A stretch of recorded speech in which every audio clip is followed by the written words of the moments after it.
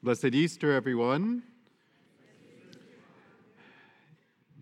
In the Easter Gospel that we just heard, two holy women come to anoint the body of Jesus. That's what they're going to do.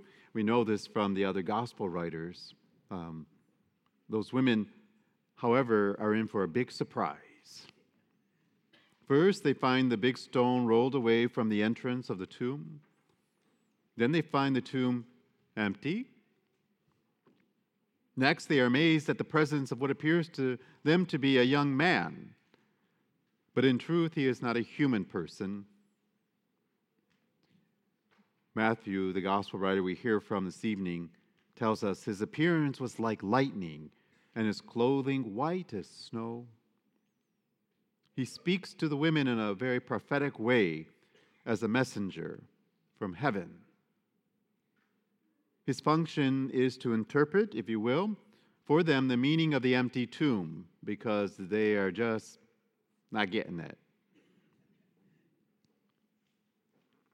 The angel, this is his ministry, and he does it very well. And my friends, if you don't know, angels have one thing to do. And when they achieve that, then they go back to God and do things. So all of you have guardian angels, and their ministry is to be with you. And they don't go back until you return. This is what we're hoping for. All of you will return to the Father, right? The angel tells the women the joyful news about the Lord's resurrection. These women are the first to hear it. And rightly so, because they were present on Calvary when Jesus of Nazareth died and when he was placed in the tomb.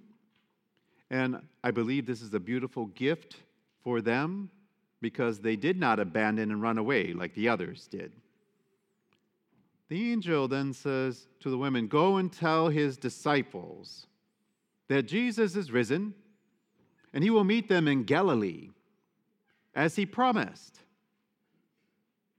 Jesus will keep his promise despite the fact that they abandoned him at the beginning of his passion. So my friends, I thought about this, and it is not the angel's mission to remind the disciples of their sins. This is good news for us. From the scriptures, it is safe to say that our Lord overlooks much of that which was flawed in his disciples, his apostles. And Peter, we'll hear about that tomorrow, his behavior. He keeps his promise about forgiveness and mercy and love. This is good news for us. So then what about us? You and I rejoice in the Lord's resurrection as those holy women did. But as his disciples and as the scriptures put forth, we too are invited to be prophets, not unlike those holy women, not unlike the original apostles, and I will even go further, not unlike the angel who in his ministry came to report to the women about the resurrection. And that is our ministry also, if you will, to talk about the resurrection to our generation, just as those women and the original disciples spoke in their time. My friends, our broken and terrorized world needs good news, the good news of the resurrection, about a new life. I am confident that each of us here know people in our community, in our social circles, who we work with, that have many things going on for them, and yet perhaps maybe they have a feeling of going nowhere in terms of their soul, their spirituality. And those, my friends, are the ones we need to speak to. And there are more. There are those who are in their twilight years. What of them? Each of us knows a relative or friend in the evening of their life who does not know what to do with all the things that didn't get done, unfulfilled hopes or dreams, which may bring them down, may cause them to have anxiety. We are called to be prophets of good news to them. And what about our youth? Losing sense of meaning, strange idealism put forth by society, and even worse, that society trying to steal hope from them by instilling fear in them. What of these? You and I are called to be prophets of good news to our youth, to our young ones, to our teens, to our 20s.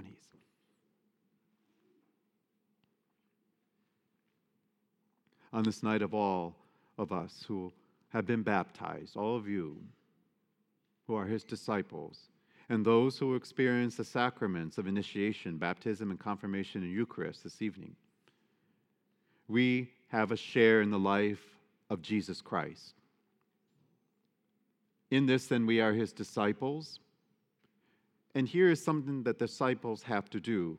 They have to turn their back on the sins such as hatred, lack of forgiveness, bigotry, self-righteous pride.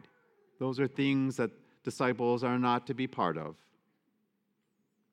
We are to be part of this, prophets who speak about hope and tellers of the joyful news that the Lord's resurrection is also an invitation to a new way of living, a new way of understanding the world, a new way of approaching things, a new way of life. A life that is filled with light and faith and hope. And the thing that is most precious in our world, love. Love. Let us be disciples of Christ who points others to this type of love and life and laughter and hope. And let us point to the surest hope, to the beauty of the new possibilities in their lives by seeing and understanding with faith all that the empty tomb and the resurrection of Jesus Christ means then and now and in the future, what it meant to those disciples and those holy people and what it means to us. On this night, then, let it suffice enough to hear and accept the loving words of Christ through his angel. Do not be afraid.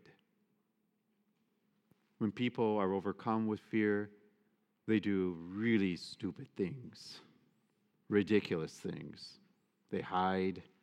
They won't come out into public. At the other end, the worst end, that fear overcomes them. They're filled with anxieties that manifest themselves in the physical way, in illness, and then the darkest type. In their fear, they react with violence, not only towards others, but sometimes towards themselves. So let us listen to those words of Jesus. Do not be afraid. To Christ our Savior, let us respond with our jubilant Easter acclamation. Alleluia, alleluia. Easter blessings, everyone.